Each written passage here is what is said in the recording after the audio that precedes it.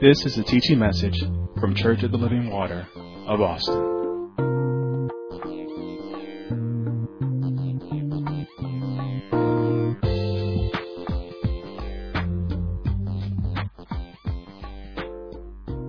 You will go to our foundational scripture in Deuteronomy chapter 30. And we made a curve when God was teaching us on how to exist in these perilous times. And we just made a curve so that you can understand some things about making the right decisions in these unprecedented times. We're in this place of unprecedented times, and in the time that we live, it's a perilous time. It's a dark time. So here we have God. We know that God was preparing the children of Israel here in Deuteronomy to go into the promised land. And He was laying out for them decisions that seemed like it would be obvious or simple for them to make. He was laying it out, putting it there for them to make a decision. But in looking at Israel's history, you'll find out that they didn't always make the right decision. And God knew it, and we know it now. And God is saying the same thing about us. You haven't always made the right decisions, but I'm laying out for you things that you should do so that you can make the right decisions. You're gonna have to make right decisions. Just like I said about your checks that you're getting. You have to make the right decisions. Amen? So God here is admonishing them in Deuteronomy 30 of the things that when things get difficult, and things are difficult right now, how to make the right decision. So beginning in Deuteronomy 30, beginning at verse 15, the scriptures read, "See, I have set before thee this day life and good and death and evil." Now, He said, I set this before you. Now, when He's saying this, we know He's talking to Israel, but this is apropos for today. This is God has set before us. He said what? Good and life and good. He said, but also there is, because of sin, there's also death and evil. Verse 16, in that I command thee this day. Everybody say this day. Say this day.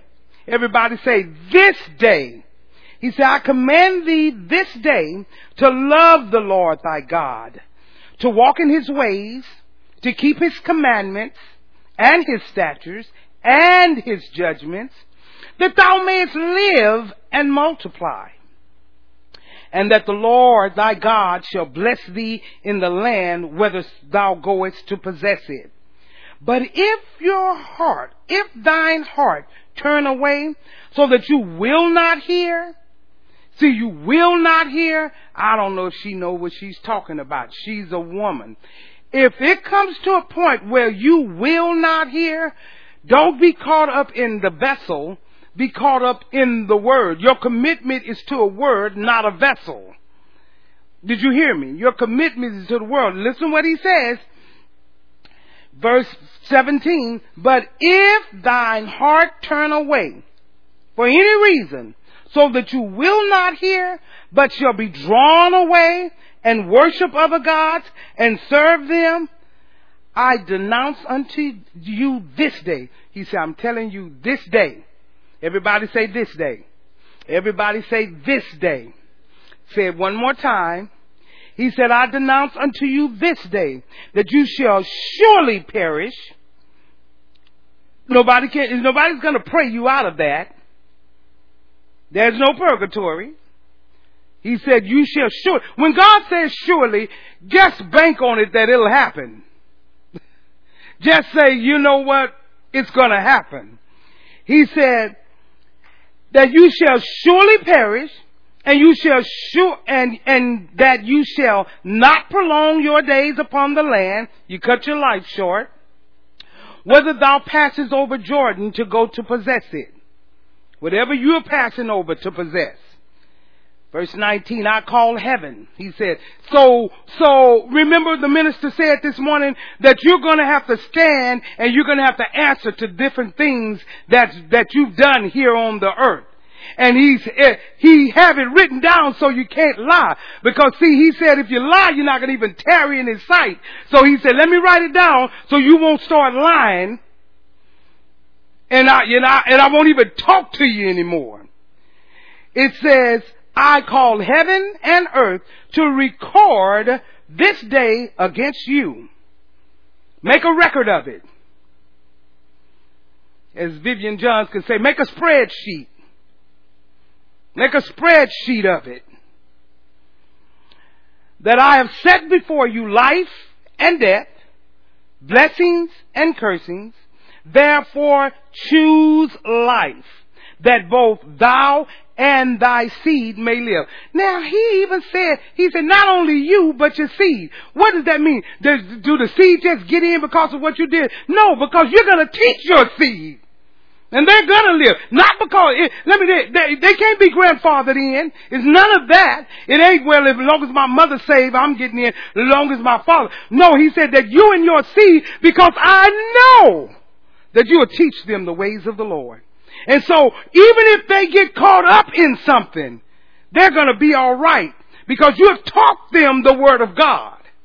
So children, I don't want you to just get caught in that and think I can do any old kind of thing, but I'm in. No. That's not what that's saying. Verse 20. That thou mayest love. Let me read from 19 and run into 20. I call heaven and earth to record this day against thee, that I have set before you life and death, blessings and cursings. Therefore choose life, that both thou and thy seed may live, that thou mayest love the Lord thy God, and that thou mayest obey his voice, and that thou mayest cleave unto him, for he is thy life, and the length of thy days. He's your life and the length of your days. He's what gives you the long days. That thou mayest dwell in the land which the Lord sware unto thy fathers, to Abraham, to Isaac, and to Jacob, to give to them. Church, I want us to know that we cannot and will not be prepared if we are unable to make right decisions. You won't be prepared. If we're not able to choose life, he just told us what to choose right here in this scripture. If we're unable to choose life, church, we're not going to be ready to go through. Let me tell you, you're not going to be able to process this restoration he has for you if you don't make the right decisions. We will not be able to restore the breaches in our families, in our own life, that are there, that have been there. God said, I want to be able to help you in that, but if you don't make the right decision, those things won't come to pass. They're not automatic. They're not automatic. You have something to do. You have to make right decisions. Amen? We are not going to be able to be ready to establish the plan God's plan for our lives. We will not be able to establish our homes. We will not be able to make right decisions. We won't be able to deal with the times in which we live. You're going to fall apart because something else is coming. And you ought to have been, if you know God in any way, you ought to see it coming. Things have already happened, but this is not the deep end of it. And just what just happened is enough to say, God, something else has already came. And you mean there's more? Yes, there's more. Amen. And so you're not going to be able to deal with these times if you're not able to make the right decision. Church, we live in a time that we have health crisis, that we have economic crisis, we have racial divides, we have social injustices, we have everything going on. And if we're not able to go through this time because we're not making the right decisions, we're going to be in trouble. The church don't need to be in trouble, not when we have the answer. We should not be thinking and living like the world that has no hope when we have the answer. Are you following me? I want to make sure The intent of this series is to test our readiness. I want to know, are you ready? Are you ready to make the right decision? Are you ready to choose life? I want to test us if we're ready to be prepared. See, we're still in preparation. Are you ready to be prepared to make the right decisions? The purpose of this teaching is for us to understand that what is required to make the right decisions. See, that's what we have to understand. The whole purpose of this teaching is that I understand what is required of me so I can make the right decision. Church, there are some requirements that have to be met if you're going to make the right decisions.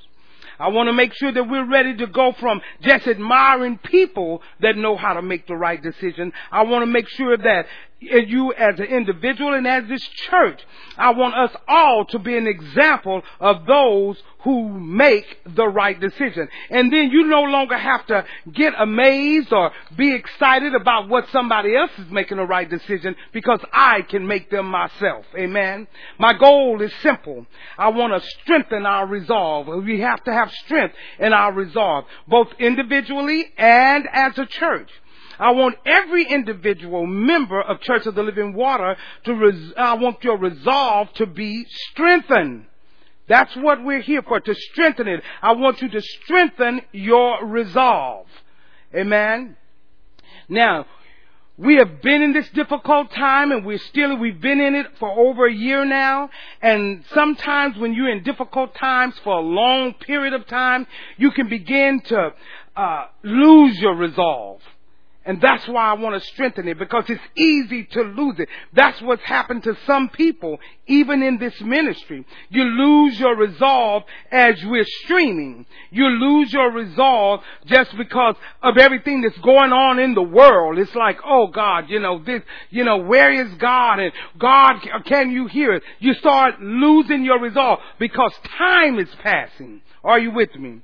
Amen. And I'd like to say it this way. The reason why you lose your joy is because you don't listen attentively, you don't submit fully, and you don't conform completely. Because if you do those things, you'll always have a strong, steady, ready resolve. You don't listen attentively, you don't submit fully, and you don't conform completely. And that begins to make you make wrong decisions. Amen. So I want to encourage us to strengthen our resolve, to be what God wants us to be, to do what God has called us to do. Listen, I want us to strengthen our resolve so we don't defile our last decision by the next decision. Because after you make a decision about something else, you're going to be making decisions all of your life. So you don't want to null and void a right decision by making a wrong one the next time. Oh, I did so good here, and then now I did that. Like you're supposed to make that mistake. Let me tell you, you can hit the mark every time when you follow God. It's always when we get outside of the will of God that we make wrong choices. Amen? And so many of us have made decisions to do things that God has spoken to our hearts to do. We made a decision to prepare our homes. Listen, we've made decisions with our families just since the teachings in the last year. We've made decisions. We've made decisions to deal with the areas of our repeated failures in our lives. So you know what? I'm done with that. I'm tired of going back and forth with that. I'm changing. But now that we have made the decision, we want to make sure that the next decision, see, if you made decisions that I'm getting it right, I'm doing what's right, I'm pushing forward, now I must be prepared to make the next decision match up with that one. I cannot kill that one. Amen? So we got to make sure that we don't undo and undermine the last decision we made. The last godly decision you made. Amen. So in our earlier teachings, and I'm gonna recap a little for continuity of thought, and we're gonna push forward. In our earlier teachings, we have learned some things. We've learned, first of all, that making the right decision requires commitment. You will never make and ever make the right decisions if you're not committed. And we learned that we have to be committed to God, and that all commitment is to God. You got to say that in your mind. As long as you think that you're committed to a person, a church building, or anything like that, you're going to fail. Your commitment must be to God. That's how people jump from church to church. Because their commitment is to a building, or their commitment is to a man or a woman, and they want to become uncommitted to them and do something else. No! Your commitment is to God. Listen to me closely. If God has called you here, your commitment is to God to stay. Because He called you here. Unless we got a schizo God to say, okay, time to move. Time to do this. Time to do that. Time to do this. Time to do that. Now, listen, if you never were where you were supposed to be, that's a different thing. But you heard from God, and God has told you exactly what to do. The only reason why you get out from up under that is because you are trying to break, or you are breaking a commitment to a person or a place. That's what you think. But the commitment that you've broken is to God. It's for you to hear. Amen. So you don't want to you don't want to make wrong choices, because something else is coming. Oh. So, where am I? You'll never be able to make the right decisions if you're not committed. And again, we must learn and know that our commitment is to God. Amen? If we're going to make the right decision, we must be committed to love God, to keep His commandments. If we're going to benefit from God's kingdom, we must love God. We must, let me tell you, if we want to benefit and we want others to benefit, we must love God. We must keep His commandments. We must make the right decision. Listen, it requires me to commit to a standard. And the standard here, Church of the Living Water, is Jesus. Is Jesus alone. Any principles, any information that we give you according to the Word, it is the standard of God. It is a standard of God. That's what you have to be committed to. Jesus and His Word is the standard. We must continually raise our lives to the standard and not lower my standard down because of any situation or any circumstance. I will not decrease my standard. I will not lower it for you. That means, listen, lowering your standard is a believer having sex outside of marriage. You lowered your standard. Children lying to parents, you just lowered your standard.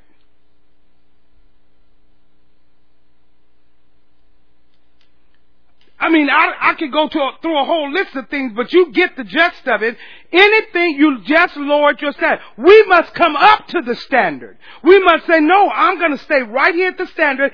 I don't care how much your flesh is never going to like a standard. Your flesh like a low standard because that's where it came from. Then we said that you have to make a commitment to purpose. And that is, we have to make a commitment to the stage of life that we're in and the state of life that we're in and the place we find ourselves in the body of Christ. We got to understand and say, you know what? I see the whole purpose and I'm committed that this is the stage of life I'm in. I'm committed that this is the state of life I'm in. Don't get outside of it. I'm committed to find out this is where I am in the body of Christ. And then you have to be committed to it. You have to be committed. Then in our second lesson we looked at last week, the discipline is that we said that discipline is required if we're going to make the right decisions. We said discipline is forced obedience. It's self-imposed. You got to impose it on yourself. You have to make yourself obey. forced obedience, that I make myself obey. I put myself in a position to serve the Word of God. I position myself for it. I make myself obey the Word of God. I must have discipline if I'm going to make the right decision. We said making the right decisions and being disciplined means that I have to abstain from fleshly lust. And that's more than sexual things. Abstain from fleshly lust. Then we said that you must deny your flesh. Make it obey.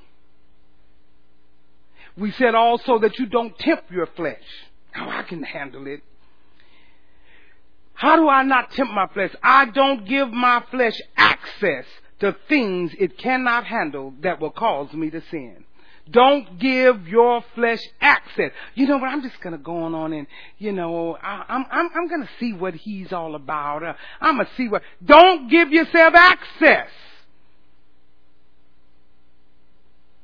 to things you cannot handle, that flesh cannot handle, and cause you to sin. Then also we need to develop self-control. And we learned that abstaining from fleshly lust and developing self-control is like diet and exercise. Remember, we talked on that. It's just like diet and exercise for our natural body.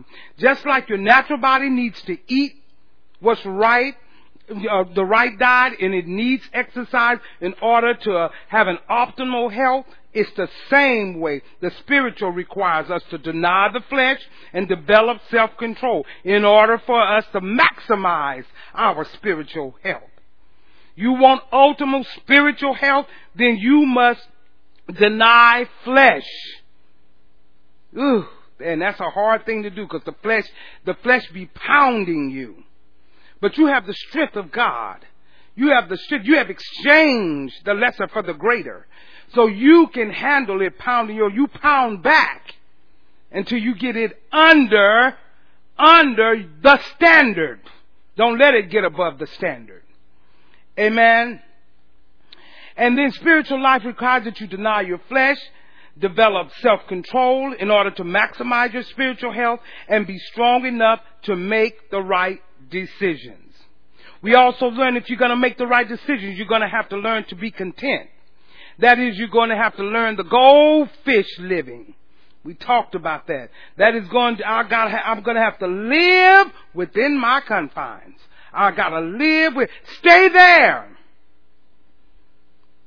I'm living in the confines of what I have, not living above it, not doing something. See, even with these checks, don't go and try to live above what it. Listen, let me tell you, it comes and goes. Money comes and goes. And the Bible teaches us money in the hand of a fool or a foolish person is soon departed. It takes wings and fly away. It takes wings and fly away. For the foolish.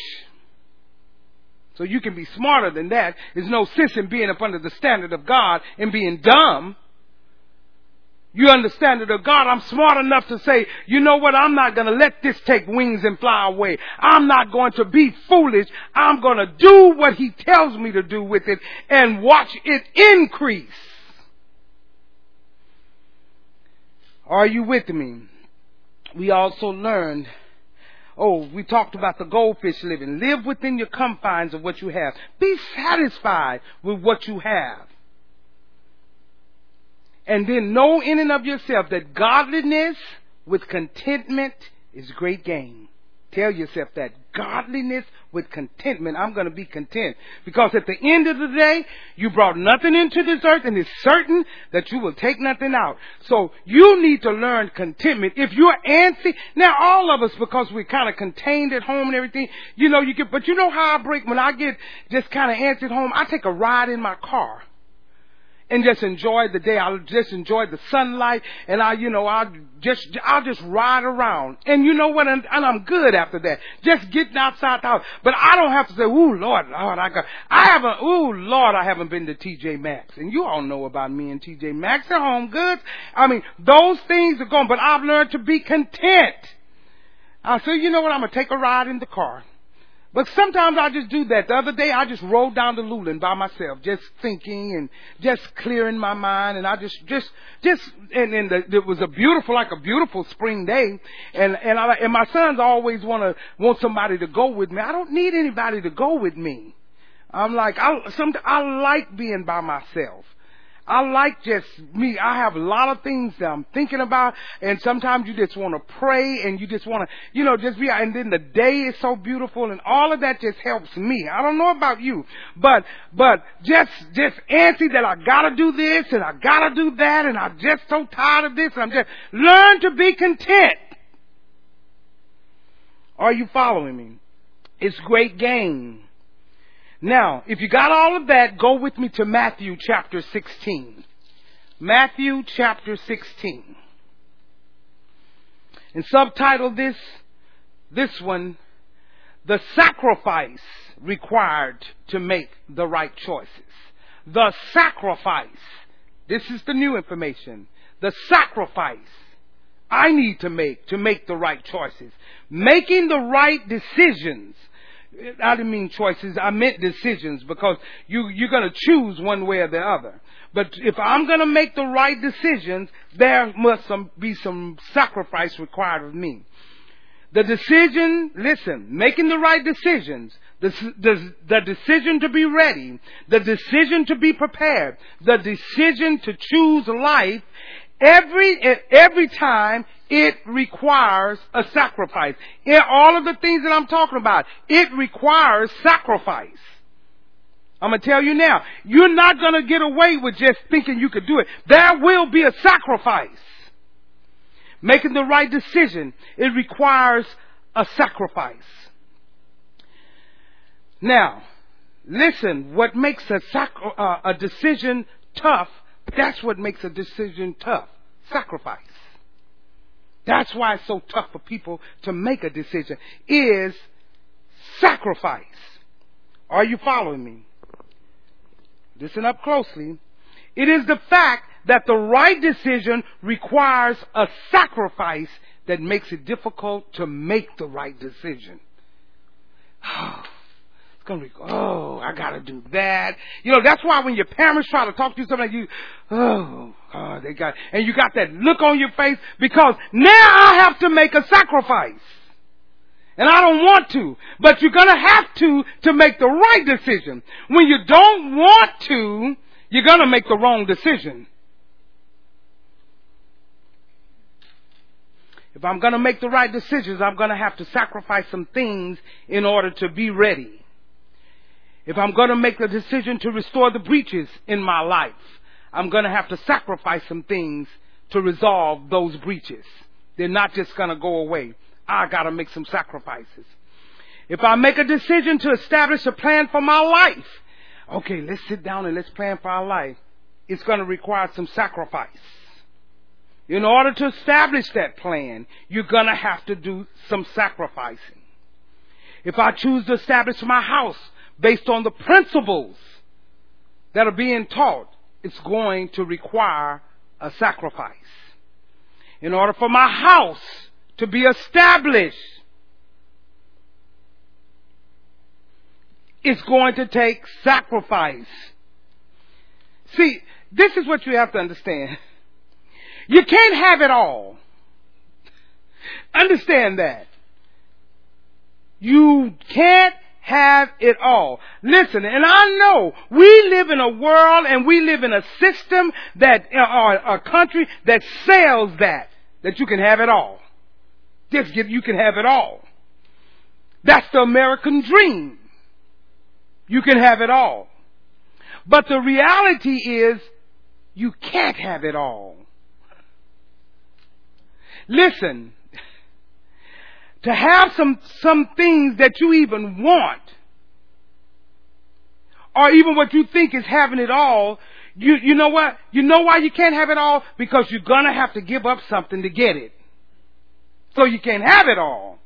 That's the sacrifice. You're gonna have to give up something. Are you following me? So listen, before you get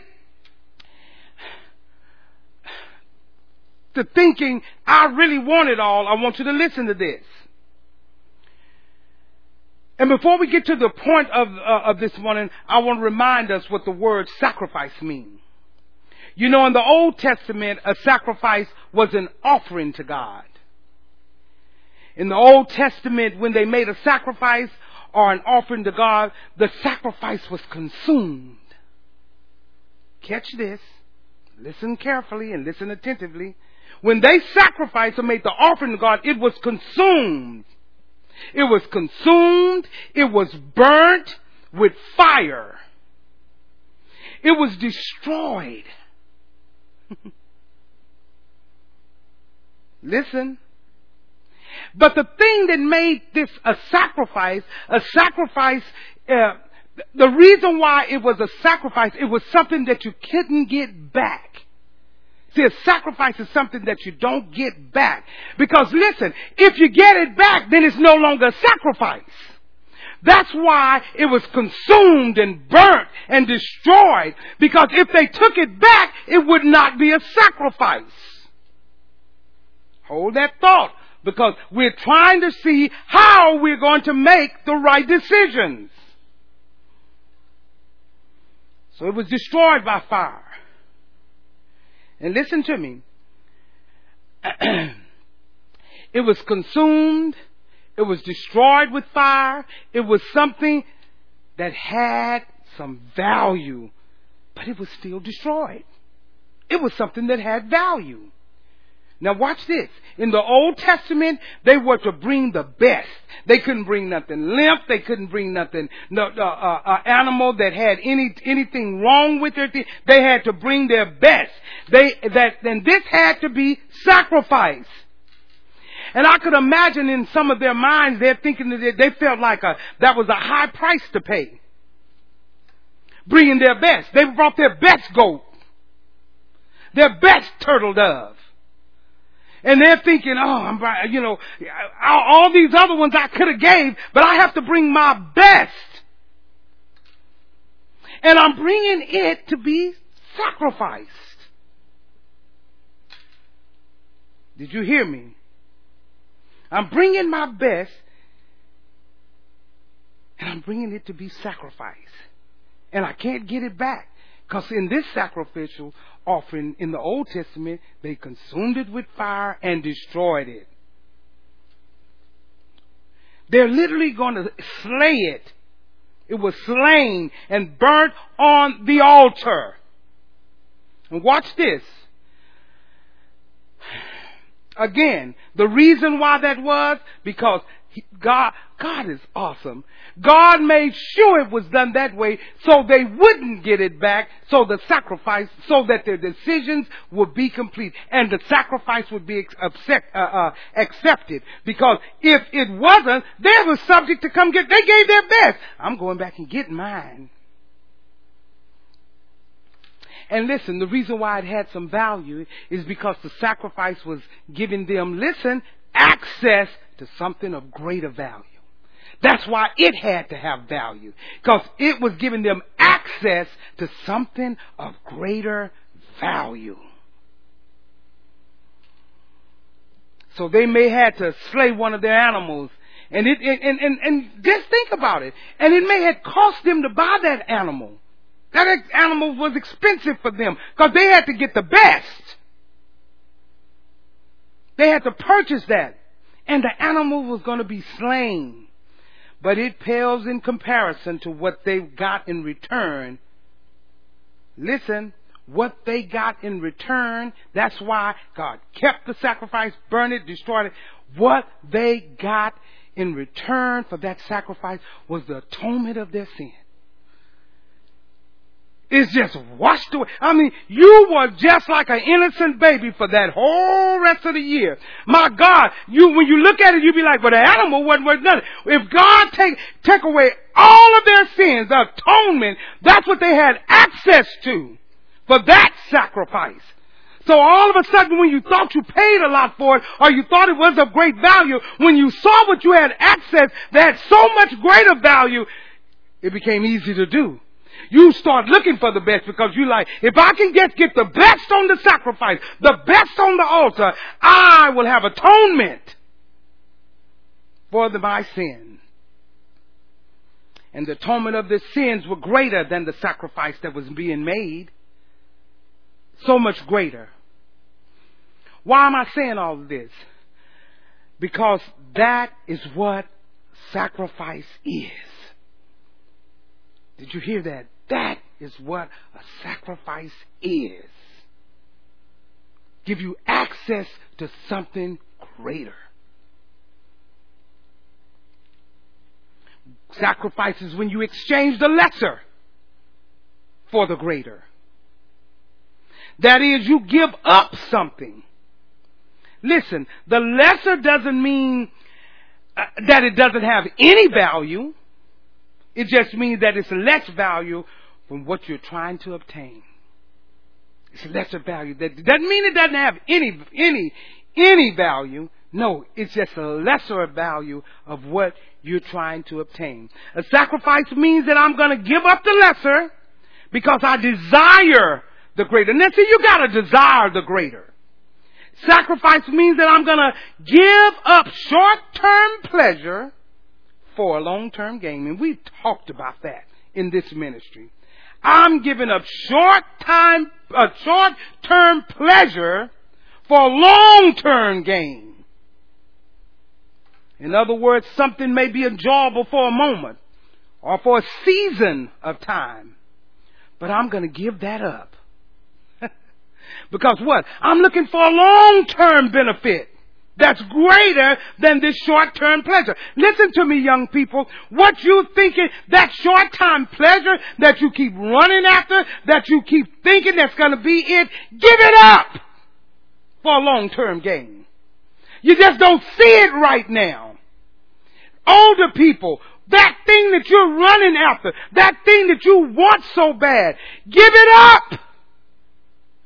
Sacrifice it for a long term. It may have some value, but you want to exchange it for a greater value. And a long term, short term, let me tell you, short is short. Short is short. Not going to have it that long. I'm going to give up the lesser. I desire the greater. You have to tell yourself, you know what? I'm going to give up this short-term pleasure. I want a long-term pleasure. I want it to last from generation to generation. I want it to last all of my life. And I don't want this little short-term pleasure that I do to make a bad decision and a wrong decision that just messed up the right decision I made and just set everything back.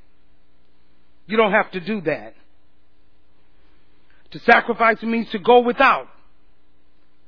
Listen, so others might have. Nobody wants to do that. They might have more than me. I don't want to sacrifice. I don't know. This may have happened.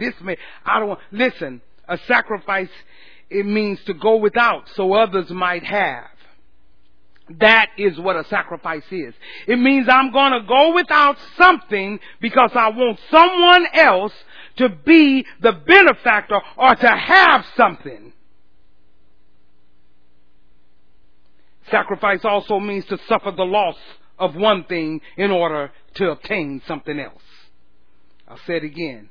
Sacrifice means to suffer loss of one thing in order to obtain something else. So when I sacrifice, I'm literally giving up one thing, but I'm getting something else in return. Just know that. Whenever you make a sacrificial offering, know I'm giving this up, but something else I'm going to get in return. And it's going to be greater than this. So you can't see it's greater than that because you want to hold on to it. That's not sacrifice. Note this as your first point. Write this one time and you don't have to write it again. Making the right decision requires. Point number one, that I sacrifice my life. Oh, I know. Yeah, that you sacrifice your life. Our example was Jesus. Jesus sacrificed his natural life. He laid his natural life down. He literally died on a cross for our sins, not his, our sins. He exchanged the lesser for the greater. And you know, when I started thinking about that, I was thinking to myself about these definitions that I just gave, and I began to think about Jesus, and I thought about who I was. He came and died for me. And you know, you sacrifice the lesser for the greater. And I said, well, you know what, maybe we're missing it here. I'm like, because I'm thinking to myself, well, that's an uneven sacrifice. Because you're saying you sacrifice the lesser for the greater. And he died for me. Is this saying he was lesser than me? And I was thinking to myself, well, this is an uneven sacrifice. Why? Because Jesus is better than me. I know that. So I'm like, something is just not clicking until you ask God. Until you ask God. But for me, it's like a sacrifice is greater for the lesser. That's what it seemed like to me. I just got the greater for the lesser, because I'm the lesser. He's the greater. And then God brought understanding. Jesus sacrificed his natural life. His natural life. And when he compared, listen, his natural life, he compared it, his earthly body, listen closely, attach it to what you heard this morning. Let me say it again. When Jesus, he sacrificed his natural life, his natural body. And when he compared his natural life and he compared his earthly body, listen, to my everlasting life, he was willing to exchange the lesser for the greater. Oh, you must didn't get that. There it is. There it is. He said, I'll go down to earth. I'll sacrifice this body. I'll sacrifice enjoying everything that I've made with the work of my hand so that they might have eternal life. What a greater. Then understanding comes clear. Oh, what a sacrifice. That I might have eternal life. That when I die and this body is laid in the ground, that my soul and my spirit is intact. That's the greater. Will I have remembrance when I see my loved one? That's the greater.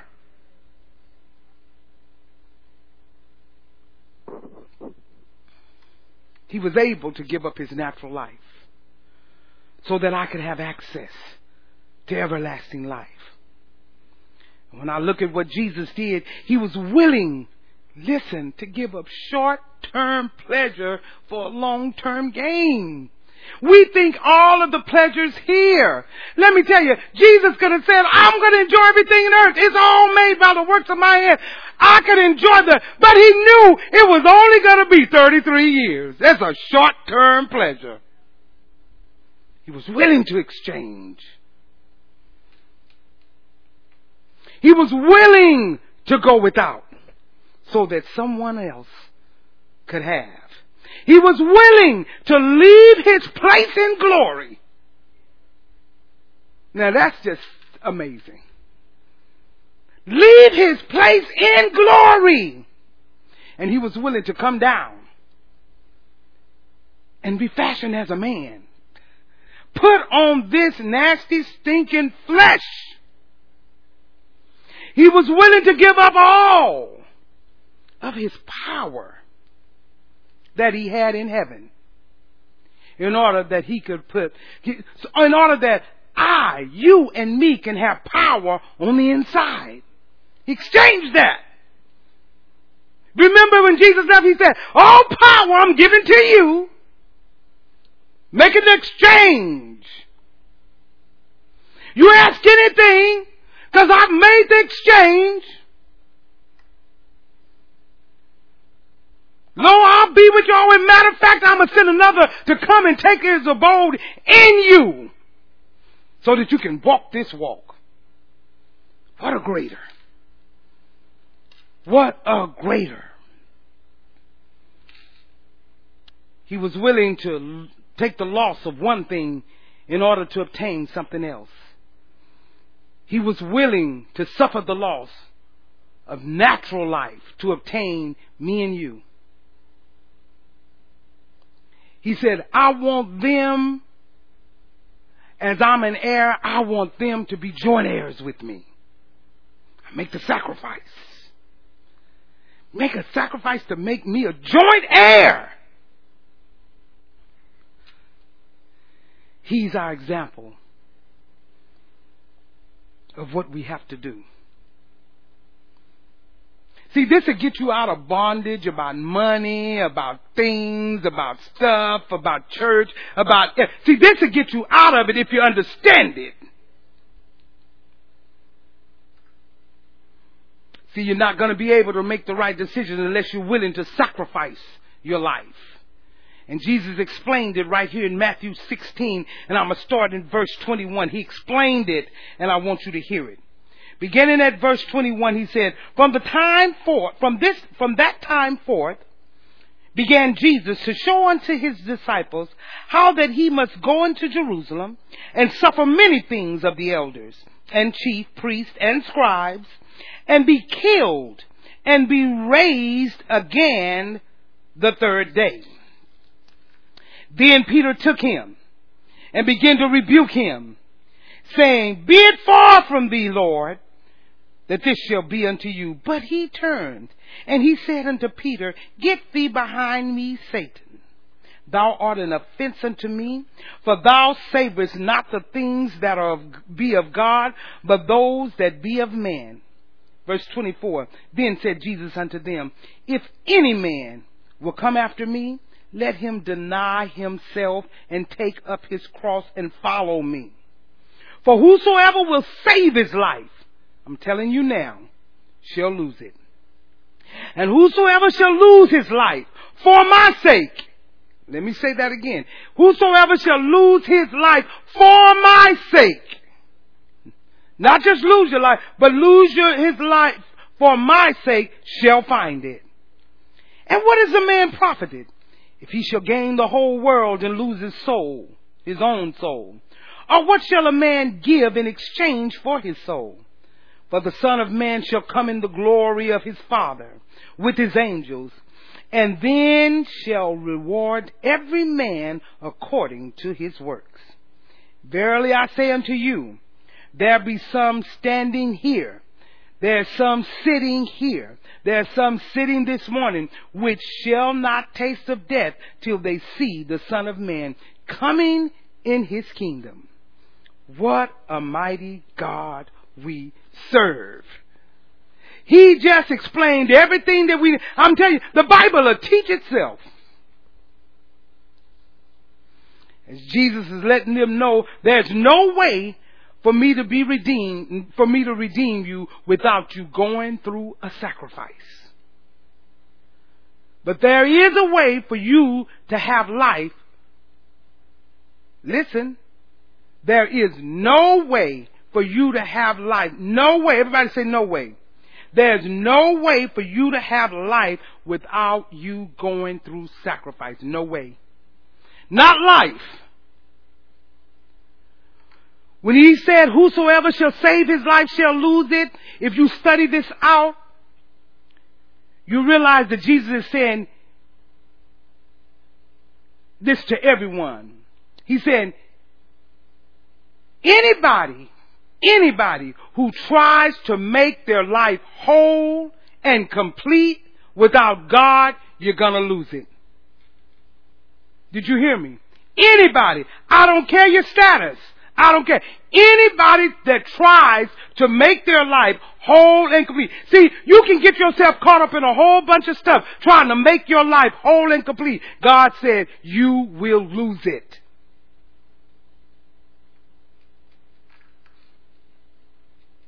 You cannot make your life whole. You cannot make your life complete. You cannot cause your life to be fulfilled without having a relationship with God through Jesus Christ.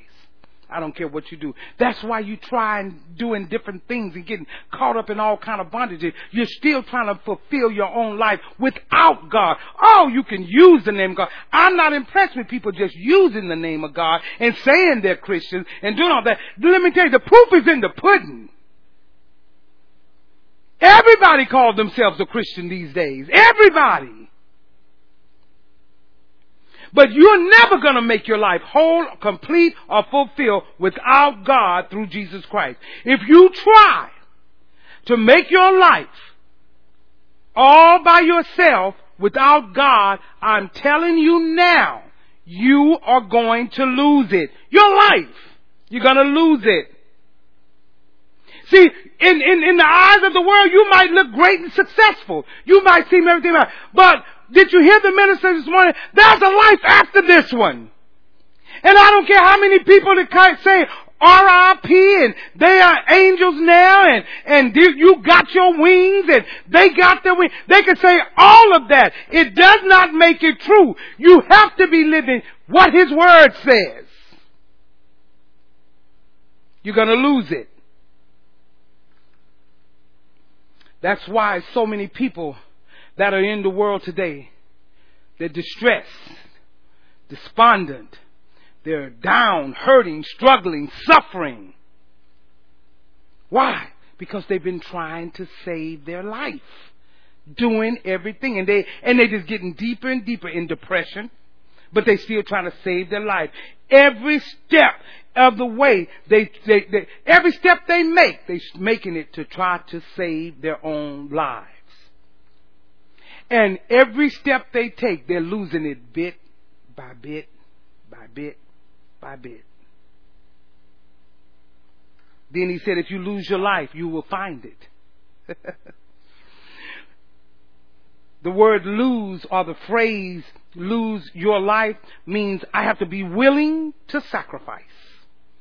That's what save your life means. Or lose your life, means.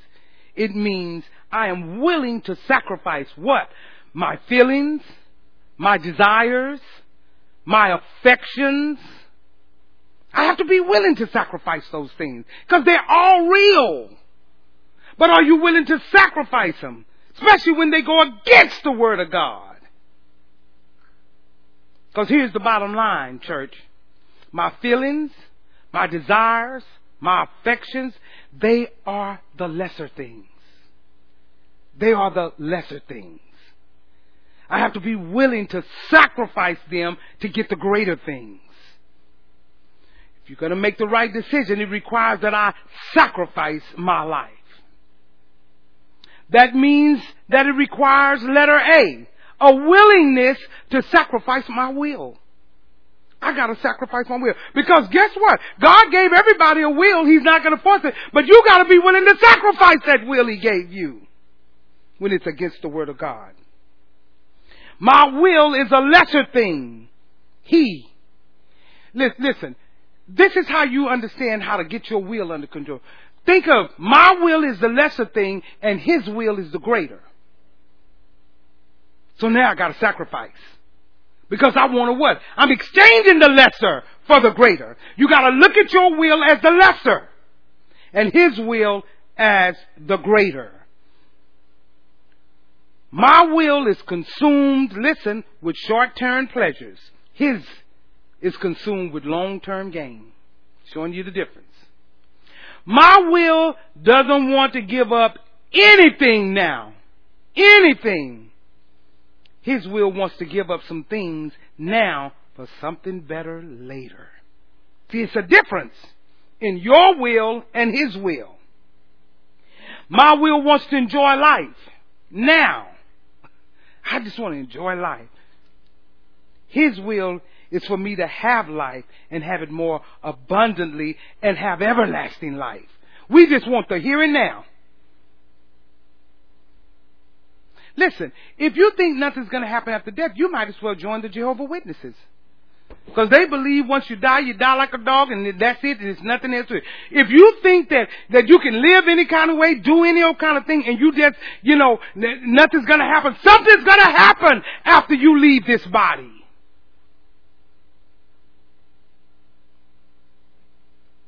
Are you with me? Your will don't want to give up anything. But God's will, Jesus' will, wants to give up something now for something better later. My will wants to just enjoy life, do what I want to do. No, he said, I want you to have abundant life and have everlasting life. My will is always selfish. His will is my life is to be a blessing in the lives of others. I have to be willing to sacrifice my will for his will. See, our will is totally, we're just as selfish, not him. He said, no, I want to give it up for the lives of someone else. I have to make my will an offering. Oh, everybody, when you say offering, all they think about is money. That's a person that's trying to make their own life whole. That is, I have to be willing for my will to be burnt on the altar, to be consumed, never to come back into my possession again. That is what a sacrifice is. Father, I hand my will to you. I put it on the altar. Let it burn on the altar. I don't want it in my possession anymore. I sacrifice it. That's saying for the rest of my life, it is no longer my will, God. I've allowed my will to be burned at the altar. I've laid it down, Lord, my will. From this point forward, it's only your will, Lord. It's his will. What is it that he desires for men to do? Listen, making the right decision requires, letter B, my willingness to sacrifice my desires. My desires, and I'm going to show you how you do that. First of all, your desires is a lesser thing that God wants you to exchange for the greater things. My desires are all about short-term pleasure. But what he desires for me has a long-term benefit. My desires are often, more than often, selfish and about things that I can consume upon my own lust. It's always about that. But his desire is for his will to be done through my life. The Bible tells me that I have to delight myself in the Lord, and he'll give me the desires of my heart. Listen, if I delight myself in the Lord and he gives me the desires of my heart, he grants me actually what his will is. Why? Because I've decided to make his will mine. So now he's going to grant you his will because I've sacrificed mine. So he said, now you're going to get the greater, my will.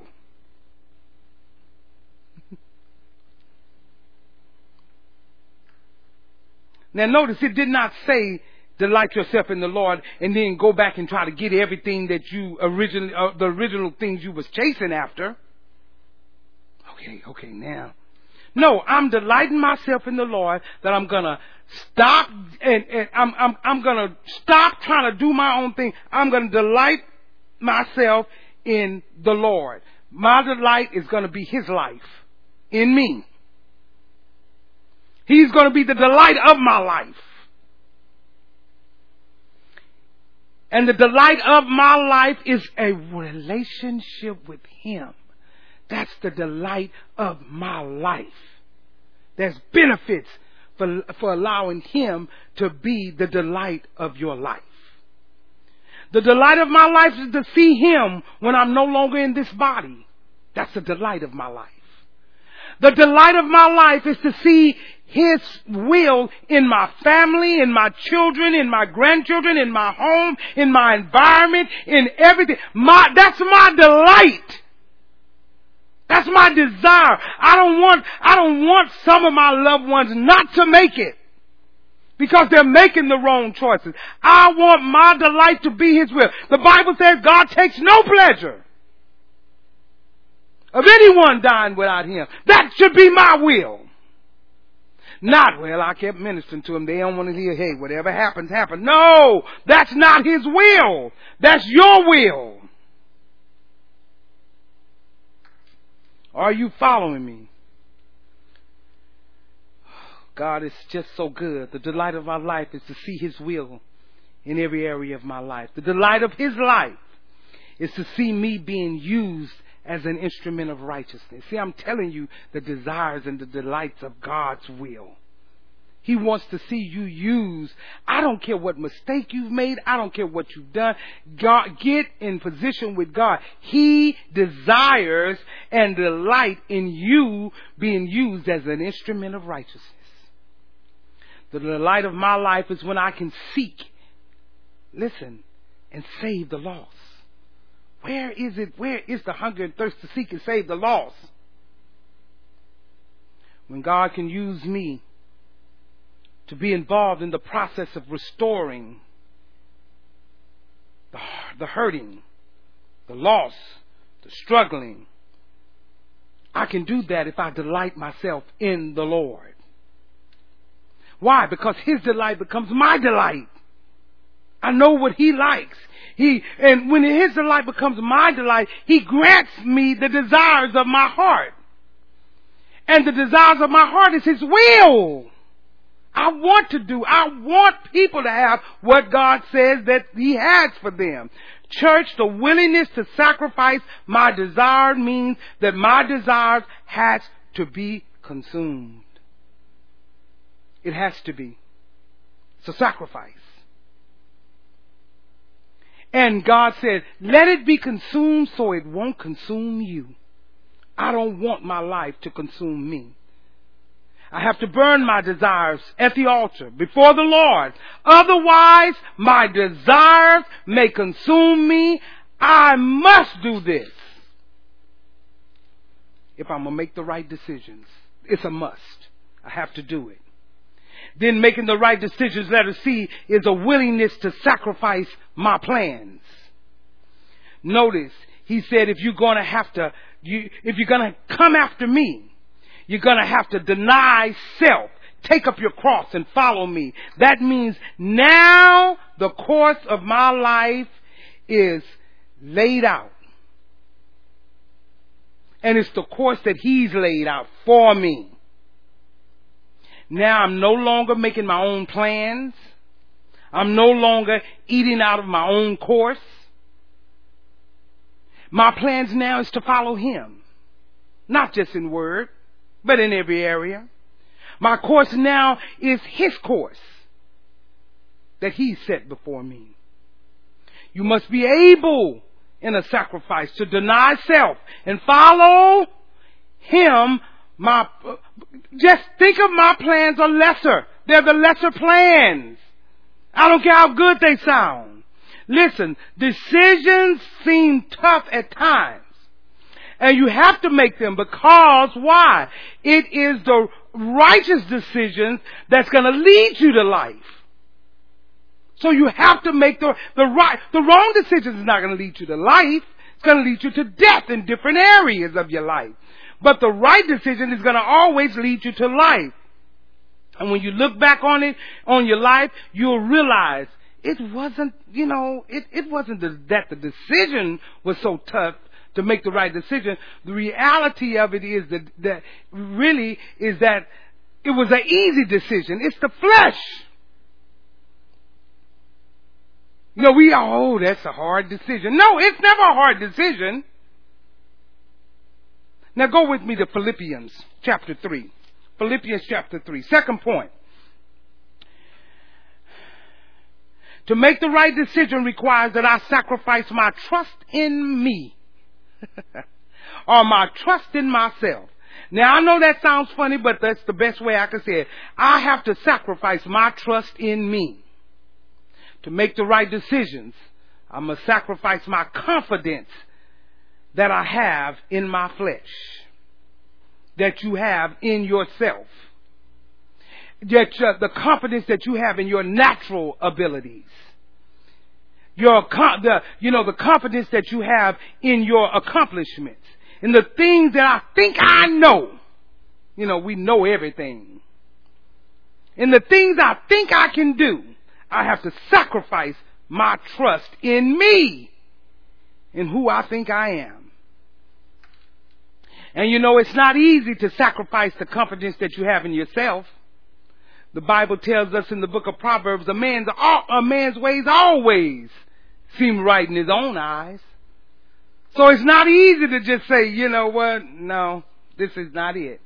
In other words, I'm saying it like this. You don't wake up in the morning and say, you know what, I'm going to make a horrible decision today. I know every decision I made, everything that I think on today is going to be completely wrong. You never say that. Why? Because you trust in yourself.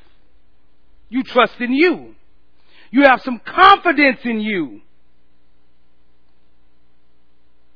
But when it comes to making the right decision, to choosing life, and doing what's necessary to be prepared for the next move of God, I have to realize I can't put trust in me. Now, when it comes with the next move of God, I can't put trust in me. The Bible tells us in Proverbs, it says, trust in the Lord with all of your heart and lean not into your own understanding. Stop getting into yourself. But in everything, not some things, all things, acknowledge Him and He will direct thy path. He'll always give you the answer. You don't have to worry about, I don't know if I want to make the decision. Let me try to talk. If you delight yourself in the Lord and lean not into your own understanding, He'll direct your path. Look here in Philippians 3. Paul understood that he had to sacrifice his confidence or his trust in himself. Look at 3, beginning at verse 3. For we are of the circumcision, which worship God in spirit and rejoice in Christ Jesus, and have no confidence in the flesh. Though I might have confidence in the flesh. If any other man thinketh that he hath, wherefore he might trust in the flesh, I more. Y'all just don't know. Well, let me tell you a little bit about myself. I was circumcised on the 8th day of the stock of Israel. Not the plain, not the commoners, of the stock of Israel. Of the tribe of Benjamin. A Hebrew of Hebrews. As touching the law, I was a Pharisee. Concerning zeal, well, I persecuted the church and didn't even know it. I thought I was doing something for God. Touching righteousness, which is of the law, I was blameless. But what things were gained to me, those I counted loss for Christ. Yea, doubtless, I counted all things but loss. But for the excellency of the knowledge of Christ, Jesus my Lord, for whom I have suffered the loss of all things, and do count them but dung, that I may with Christ be found in Him. Listen, not having my own righteousness, which is of the law, but that which is through faith of Christ, the righteousness which is of God by faith. Paul was saying, I had to sacrifice, give up the lesser, everything that I put trust in. See, he just told you, I trusted those things. And we put trust in most of us. Ourselves. Paul said everything that made me me, I had to give up my confidence in. I sacrificed it. Lesser things. I see a lot of the ministers at this church and deacons and different ones. I mean, these men, they got nice jobs and things. But let me tell you, I never see them sacrifice the things of God for their jobs. And for what degree they have or what. I've never been so impressed till I was at, Brother Martin's father's funeral and all the things they said about, I never knew. And I'm like, because he didn't trust in those things. And you could tell because I was like, oh my God. It was just all the different things nobody even knew about. Brother Martin never talked about it. Brother Martin don't even talk about all these different families, all the different things that they do. None of that. Because their trust is not in it. His trust is not in those things. This is what Paul is talking about. I was the Hebrew of you. I had all of that. I'd done all of that. I got the big job. I was the Hebrew. I ran things. I'm this or that on my job. He said, but I sacrificed it all because I found out it was the lesser. I was so impressed with that because I said, oh my God, you could see it. I could feel it. I could see it. I was like, amazing. And that's what I see among the men at this church. Those of you that don't belong here, let me tell you, the men of this church are truly men of God. And I've seen where our deacons, our ministers, our just men, they sacrifice the lesser for the greater. So note this, making the right decision requires the willingness to sacrifice my identity. That's how I identify myself. How do I identify myself? However you identify yourself, listen, that is the lesser thing. That is the lesser thing. And it's hard to stop trusting in your own self-identity because why? You've built it over time. You've been building it over years, so people don't want to give that up. And it's been reinforced by people telling you who you are. Oh, you got this. Oh, you this, you that. Or what your personality is. Oh, you this. You've been built you up by your decisions that you've made and your successes. Build you up even in some things you failed in. They're still building you up. And after a while, you start trusting in your identity. After a while, because so many people have said so many things about it, you start trusting in our identity more than we trust in God. And more than we trust in what God is speaking to our hearts, because I'm trusting what people say about me. It's the lesser. And I know, and people work hard to be called this and other. Let them call you what they want, but you make sure that you don't make that your identity. You're a believer. I don't care what school you go to. I don't care how many degrees you have. I don't care about any of that. Just don't let it become your identity. Your identity is found in Christ. So when God speaks something to your heart and gives us what we need to do and sets before us life and death, blessings and cursing, sometimes, listen, it is our own trust in ourselves, our own identification that causes us not to choose life. Because it's like, well, yeah, but, explain that to me because, I don't know if that's all that. Because you want people to explain it to you according to your identity and and according to the world system. And then, when let me show you another way you can identify that you're into your own identity. When you say, I'm not that type of person. Oh, no, that's just not me. Oh, no, that's just not going to work for me. See, that's my identity. Oh, no, you don't know who I am. No, that's not how I work. See, I don't work like that. See, I have to be willing to sacrifice how I have identified myself. Because we could easily fall into it. Look, this is culturally. This is gender-wise, race-wise, education-wise. On every hand,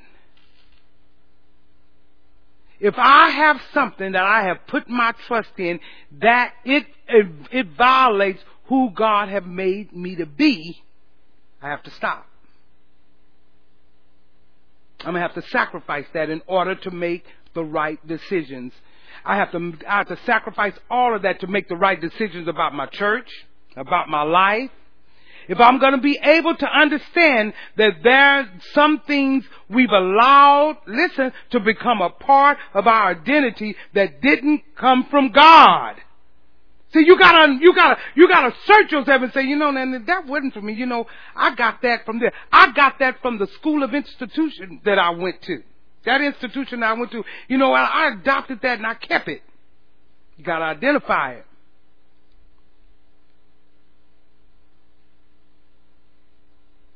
Is it causing you not to be what God has made you to be? I'm going to have to sacrifice in order to make the right decisions. And in order for us to move the church forward in this new dispensation of time that we find ourselves in, we're going to have to be willing to sacrifice some of our identities. Some of the things that you thought made you who you are.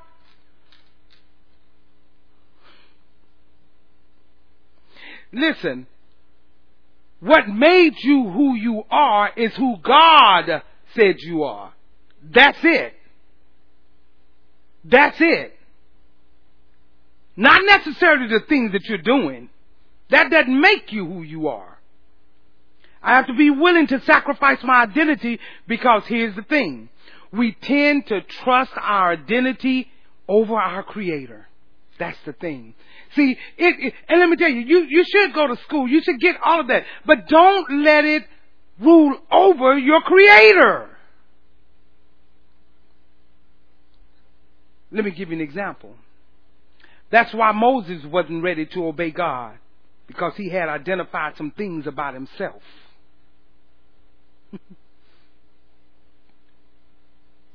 And he trusted that identity over what God said. So he wasn't going to obey God. He was like, I can't do this. I can't. That's why Jeremiah, go back and read about him, was not excited to do what God said. He said, I'm a child. I got some issues. Jeremiah had put more value and trust in his identity than he put in the Creator. Sometimes we can put more trust in our identity on how we have defined ourselves, which is very sad, more than what the Creator have created us to be. Nah, that ain't nothing. I can't. No, I want to be known as this. I want to be known as that. Listen, making the right decisions, letter B. I must have a willingness to sacrifice my accomplishments. We tend to trust and rely on our accomplishments. And your accomplishments is, listen, your accomplishments is not your spiritual success. It's not. Your accomplishments does not mean that you have life. Every day there are people with great natural accomplishment that commit suicide because they realize that their accomplishments was not their life. You can go back and look into history. People deemed great and they had great accomplishments. And they committed suicide. They had this going, they had that going. But they let me tell you, it didn't say that was not their life. Your accomplishments will never make you complete on the inside. Go back to that earlier scripture in Matthew. My accomplishments don't save my life because why? It's not my life. You got to recognize that this is not my life. This is not who God called me to be. Sometimes when I'm talking about sacrifice, your accomplishments, sometimes that means sacrificing potential accomplishments. That's those of you that's going, you got all these plans for your life. Sometimes you're going to have to sacrifice potential accomplishments. Things that I want to accomplish, but they're outside of the plan of God for my life. See, sometimes we don't even consider the plan of God in life of what I want to accomplish. I want to do this. I want to do that. And this don't have nothing to do with God. Your plans, and especially you young people, your plans must be with the plan of God in your life. That's a future accomplishment. That's something that you are a potential accomplishment. Do not plan that out without God being the center. He must be the centerpiece. God, how is this accomplishment going to glorify you? Because a lot of times your accomplishment will take you, let me tell you, your jobs will take you far away from God, what God wants. And we put all our trust in it, that we can't trust anything else. That's what we trust. Note this as your letter C. Making the right decision requires a willingness to sacrifice my associations. Oh, and how many times has God dealt with us about association? Some of you wish now that you had listened to God when He was telling you about leave those associations alone. Now, it doesn't mean that you have to, listen, it does not mean that you have to lose every person in your life. I want you to know that. Because, well, they don't want, listen, and stop they don't want. Your commitments to God.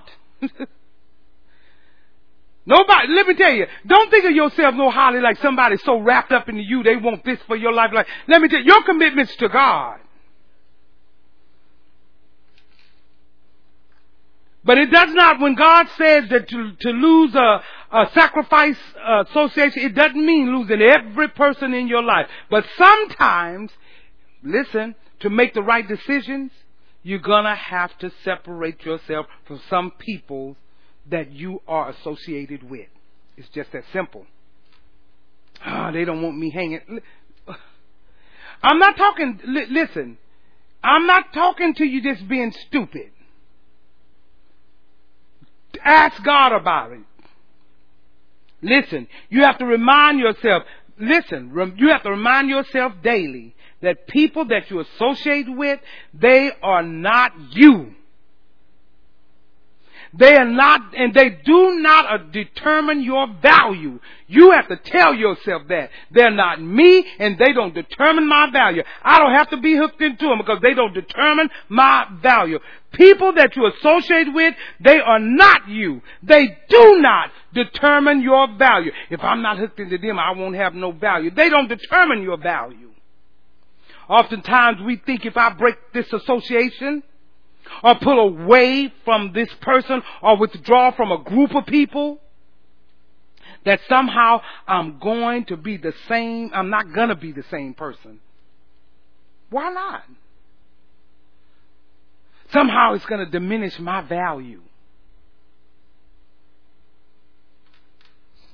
A lot of times, and we talked about being, getting away from certain association. But sometimes it's not even the association. Sometimes it's your mouth that brought you less value. Not who you associated with. You kept running your mouth. That brought you less value. So you're going to even have to blame that. Yeah, I was with them. It brought me down. No, That would be on your face. Your mouth caused you to have less value. You know what? Some of you need to practice now being a little quieter. Because that's just the way you're going to go before the Lord. But remember what the minister said this morning? You still have everything intact. You're going to get to run in your mouth. You need to practice being quiet now so you can stand before the judge of all without running your mouth. Because remember, lie won't tarry. You could be gone before you can speak. Start learning now to just shh. When you want to talk, just say, you know what? I'm going to learn to be quiet. I'm just going to learn to be quiet. You don't know how much people appreciate it when you get quiet. Because you don't know everything. I know you think you do, but you don't.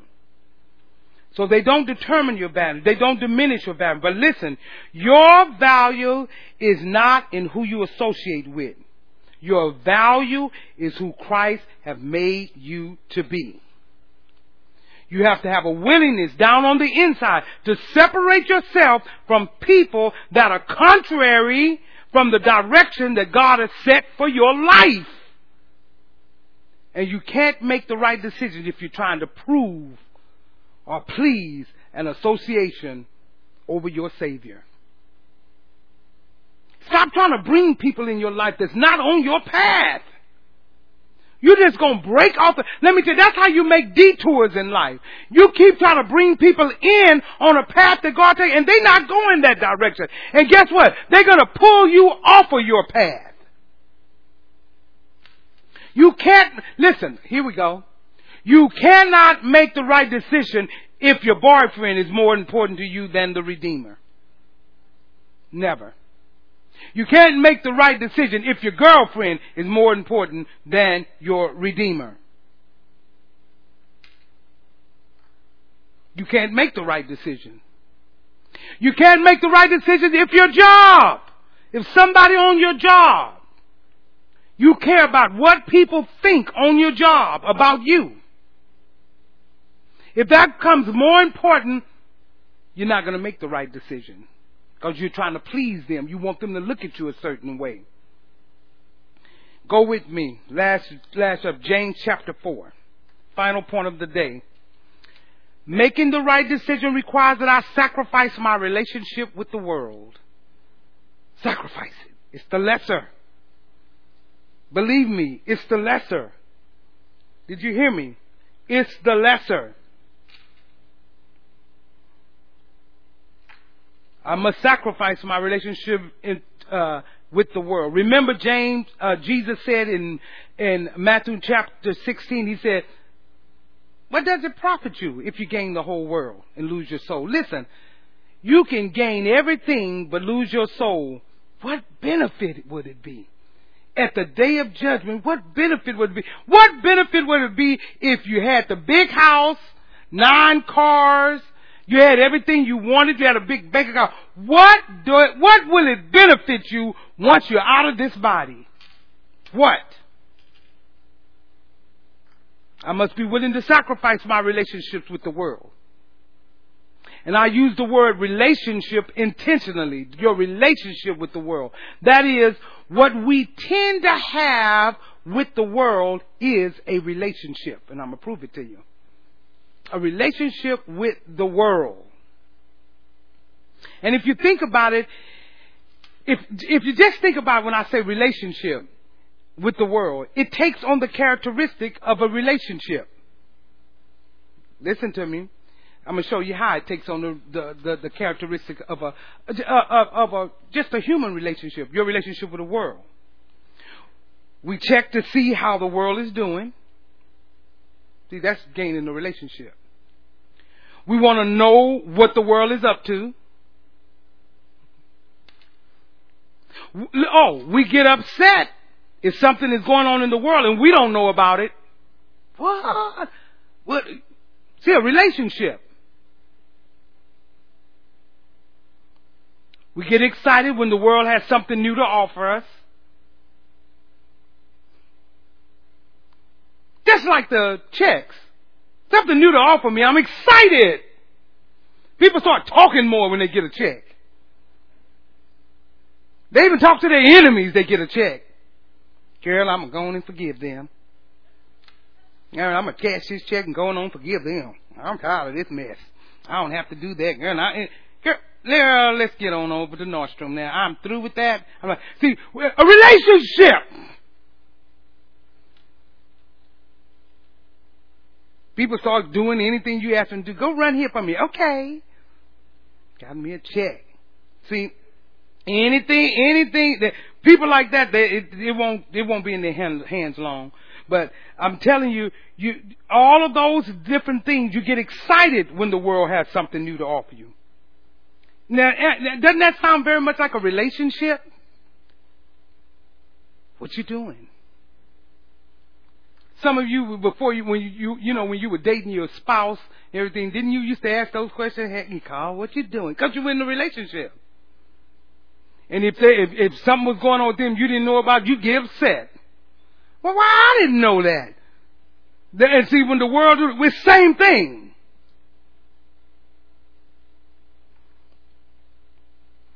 What you been up to today, babe?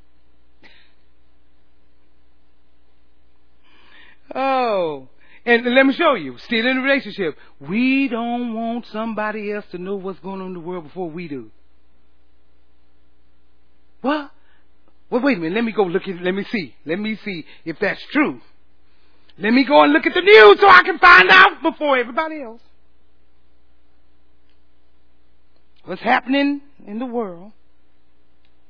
But if I'm going to make the right decisions, I'm going to have to sacrifice the relationship with the world. Now, just think about it. I'm just going to take you on a trip and you just think about it. Think about the time in your life that you were ready to serve God. Remember, let's talk about early years. You were ready to serve God. But you were not quite ready to give up the relationship with the world. I'm saved now, but you still wasn't quite ready to fully divorce the world. You still want to keep a little bit of the world or a little bit of that relationship on the side as a side chick. Because see, you got saved, but you still want to know what's going on in the world. You didn't want to just give up the world altogether. But do I have to just give it up altogether? You wanted the world to still be your best friend, but just not in a relationship. You didn't really want to completely divorce the thing. Listen, you were not really ready for the world to go away. But you got saved. You didn't want it to go away while you go another way. Like, oh. That's when you start saying, I can't do that anymore. When I was in the world, it was better going the other way. And when you when you can't realize, listen, when you realize that you couldn't serve two masters, you love one and despise the other, that's when it got real. I have to divorce. You learned that in order to trust and serve God, you're going to have to give up that relationship with the world. Especially, I'm trying to minister to you young people too. Listen, stop trying to go after the world. See, you don't want to give it up altogether. Still want to kind of dab in it. Making the right decision requires a willingness to sacrifice worldly pleasures. Worldly pleasures, they are the lesser things. And you got to be willing to give up the lesser to get the greater. Listen, everybody say all. Everybody say all.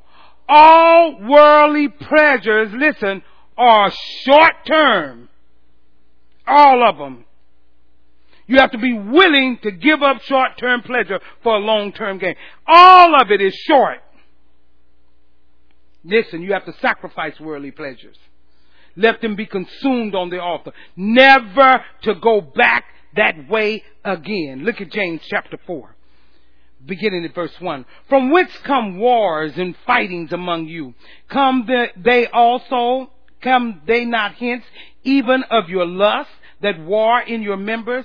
Ye lust and ye have not. You kill and desire to have and cannot obtain. You fight and war, yet ye have not, because you ask not.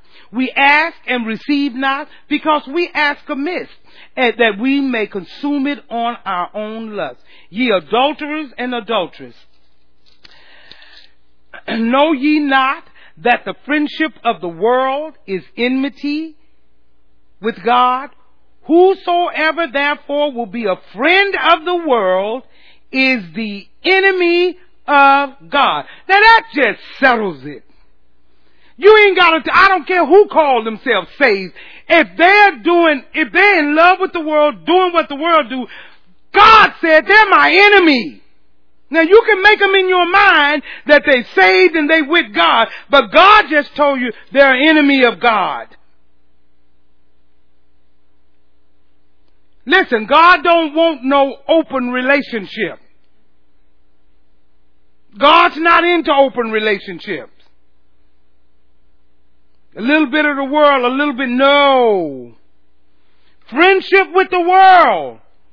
Enemies of God. That means if I'm going to make a right decision, it requires, letter B, the willingness to sacrifice worldly gain. Worldly gain. I'm telling you, all the different things that the world is offering, I'm telling you, you don't have to be caught up in that. You don't have to want that. You don't have to say, okay, this is what. Listen, you got to divorce yourself from the world. You live in it, but you're not of it. Are you with me? You have to have a willingness to sacrifice worldly gain. Pastor, listen, are you saying I shouldn't work? No, you gotta work. Don't try to get out of that one. Are you saying I shouldn't earn money? No, you need to earn a living. You have to do that. What I'm saying is you have to sacrifice, here we go, the pursuit of wealth at the expense of your relationship with God. There's the difference.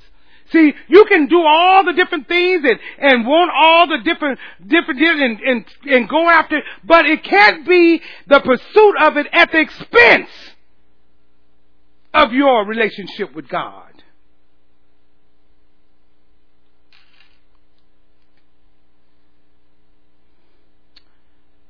Brother Turner, I heard you at the the Next Gen meeting, and you were talking about, different things and making money. This is for you.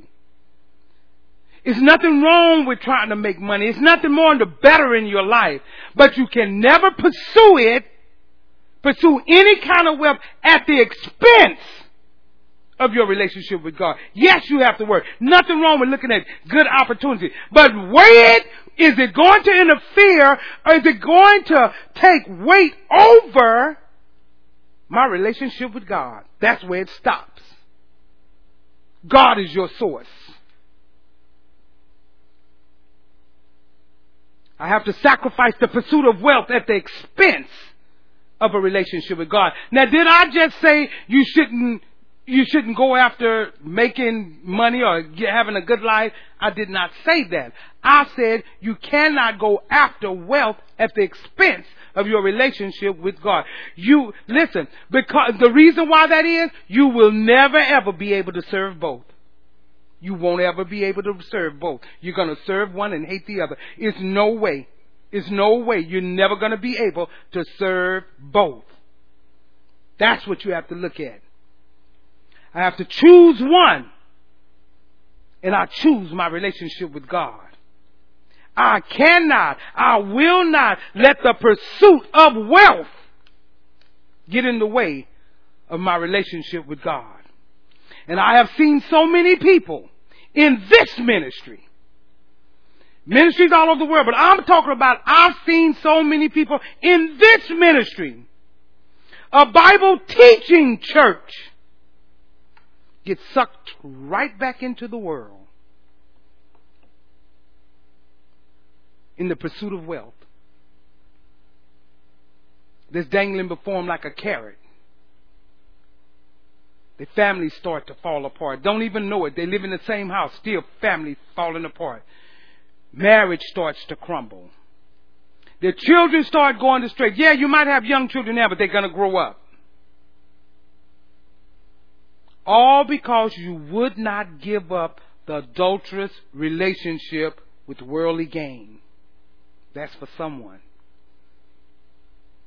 Telling you, all because you wouldn't give up worldly gain. And in the pursuit of worldly gain, listen, you did it at the expense of your relationship with an almighty God. And it's going to come a day that you're going to have to pay for that. Get away from that. Say, nope. You cannot, everybody say cannot, go that way and think you're going to have success. You won't. It'll take you away from God. You might even have success as far as the world concerned. But you know what? Guess most of the time those people, they work so hard and work so many jobs to have money, and they die killing themselves trying to make money. And then they have to stand before a holy God. You can seek natural success. Listen, you can seek natural success, but you can't seek it at the expense of your relationship and your obedience to our Heavenly Father.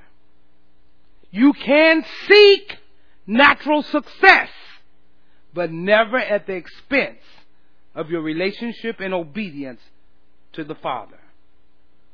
Because why? Because natural or worldly gain is the lesser. And you have to exchange the lesser for the greater. Letter C, final one. Making the right decision requires a willingness to sacrifice worldly vanity. Worldly vanity. What's worldly vanity? All these things that are in the world that are hollow, frail, and fleeting. Worldly vanities. They are hollow, frail, and fleeting. You're going to have to sacrifice those things like trends and fads, things that have no real value, in order to be able to make the right decisions. You're going to have to sacrifice the latest this, the latest that, the latest apps, the latest platform, the latest, the latest way to do this, the latest way to do that. You're going to have to sacrifice those things to make sure that when God tells you, here, choose life. When He teaches a word and He's telling you choose life, that you're not so caught up in those frail, hollow, fleeting things that you don't hear Him. That's for somebody else. If you're caught up in those frail, hollow, fleeting things, you won't hear God when He tells you choose life. Because in every message He's showing you how to choose life. And those things that are frail, fleeting, and passing away, hollow, they have no real value. And you don't want to miss out on the greater things. But you can, and you will miss out on the greater things by going after fleeting, hollow, frail things that you think make you who you are. God has already told you who you are. Stay with that. Stay with that. God is interested in your life.